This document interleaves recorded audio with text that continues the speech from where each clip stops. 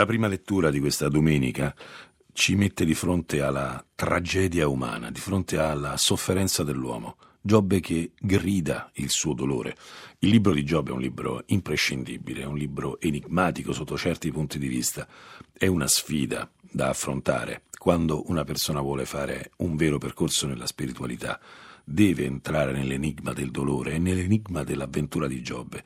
Giobbe è di fronte al dolore umano che si risolverà in una maniera totalmente inaspettata. Il libro di Giobbe ha un finale grandioso, meraviglioso e che però non implica comprensione, implica esperienza, richiede di essere vissuto. Però la liturgia, in questo caso, ci pone di fronte al momento tragico di Giobbe quando urla il dolore dell'uomo. Effettivamente noi non possiamo guardare alla nostra vita così, in maniera superficiale, come se stessimo giocando o se fosse un po' una pantomima di poca rilevanza la nostra vita. La nostra vita è una sfida drammatica. Noi abbiamo da rispondere a quesiti che ci feriscono, che ci dilaniano. Qual è la risposta a questo dolore?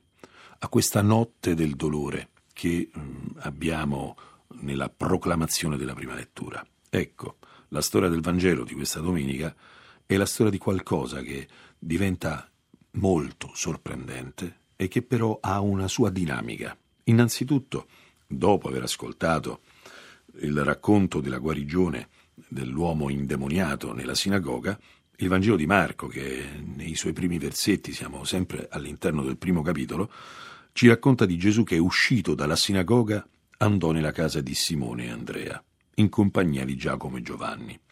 La sinagoga era il luogo dove fino a quel momento era possibile incontrare la parola di Dio. Il primo punto che noi troviamo è che c'è un passaggio dalla sinagoga alla casa. Questo passaggio non è casuale, questo è il segno di qualcosa che il cristianesimo porterà. Una rottura della zona del sacro e un incontro con Dio che si dà per la potenza dell'incarnazione di nostro Signore, che ha messo nella nostra vita concreta, reale, la possibilità di vivere la vita nuova, di vivere la sua vita. Ecco, questo si dà nella casa. È molto interessante che la Chiesa nei primi suoi passi si svilupperà nelle case, si svilupperà nelle famiglie. E qui abbiamo questo passaggio. Anziché dover andare alla sinagoga, qui Gesù esce dalla sinagoga per venire nella realtà concreta della nostra esistenza. E lì che cosa trova? Trova il dolore. Il dolore è nell'ambito della parentela di Simone. Simon Pietro ha questa suocera che è a letto con la febbre. E cosa succede?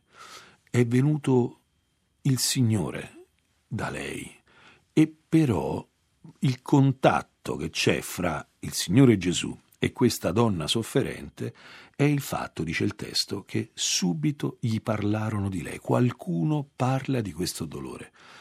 Questa è l'immagine di una comunità, di una chiesa, di una realtà, di una fraternità che sta intorno a qualcuno che soffre e che mette questo ponte fra Gesù e questa donna. Questi parenti gli parlano di questa donna. Quanto è importante la preghiera reciproca, quanto è importante parlare a Gesù delle persone che soffrono, delle persone che ci sono accanto. Tante volte tante parole non ci portano da nessuna parte, ma una preghiera, una supplica che venga dal cuore, autentica, muove la storia. Ed ecco che Gesù si avvicina a questa donna. È proprio detto, si rende vicino, si avvicina e la fece alzare prendendola per la mano. È interessante questo incontro fra due mani, la mano di Gesù e la mano di questa donna. La mano di questa donna è una mano che viene toccata, ma è parte di un corpo malato. La malattia di questo corpo, da che cosa viene rivelata? Da quel che succede dopo, ma è interessante che tocca la mano di Gesù. E la mano di Gesù che cosa è? È la mano di Dio, è la mano dell'inviato, del Messia, è la mano della potenza di Dio, è la destra del Padre, è colui che arriva e porta la potenza di Dio. Questa donna non guarisce perché è brava, è forte, è coerente o non so cosa, ma perché Dio la tocca, Dio ne prende la mano.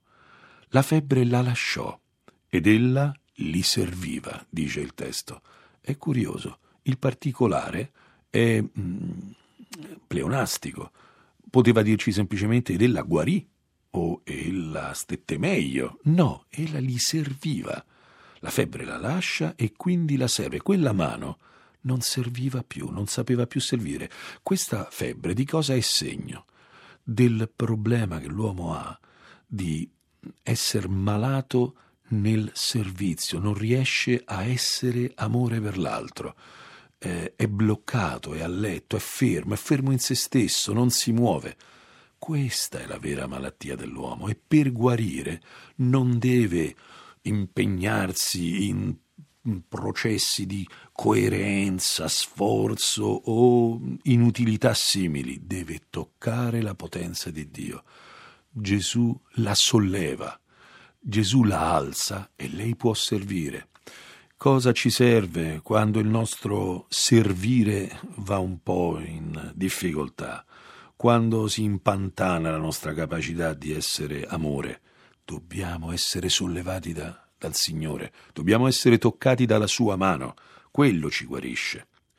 Questa è solamente la prima parte del Vangelo e ci può dare una prospettiva per vedere tutto il resto del Vangelo, dove si parla del fatto che questa donna è guarita perché ha toccato la potenza di Dio, perché ciò che è raccontato nella prima lettura di Giobbe è ciò che l'uomo vive nel suo dolore da solo. Infatti nel libro di Giobbe tutto si risolverà nell'incontro con Dio. Giobbe uscirà dall'assurdità quando scoprirà che il suo dolore è il luogo dove Dio parla con lui. E questo è quello che questa donna sperimenta. La febbre era il preludio all'incontro con la potenza di Dio.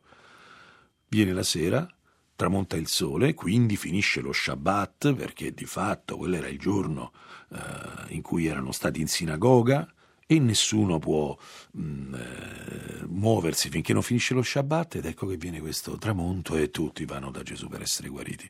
Lui tocca questi poveri sofferenti, ma all'alba, sempre nella notte, Simone lo deve andare a cercare perché nella notte Gesù si è mosso, è andato da un'altra parte, perché lui non può fermarsi, lui deve andare oltre, deve toccare altri uomini, perché lui non è mandato per fermarsi a Cafarnao, lui non è mandato per guarire una suocera, guarisce questa donna e poi guarisce tanti malati di Cafarnao, guarisce Cafarnao e poi andrà a guarire tutti i villaggi vicini.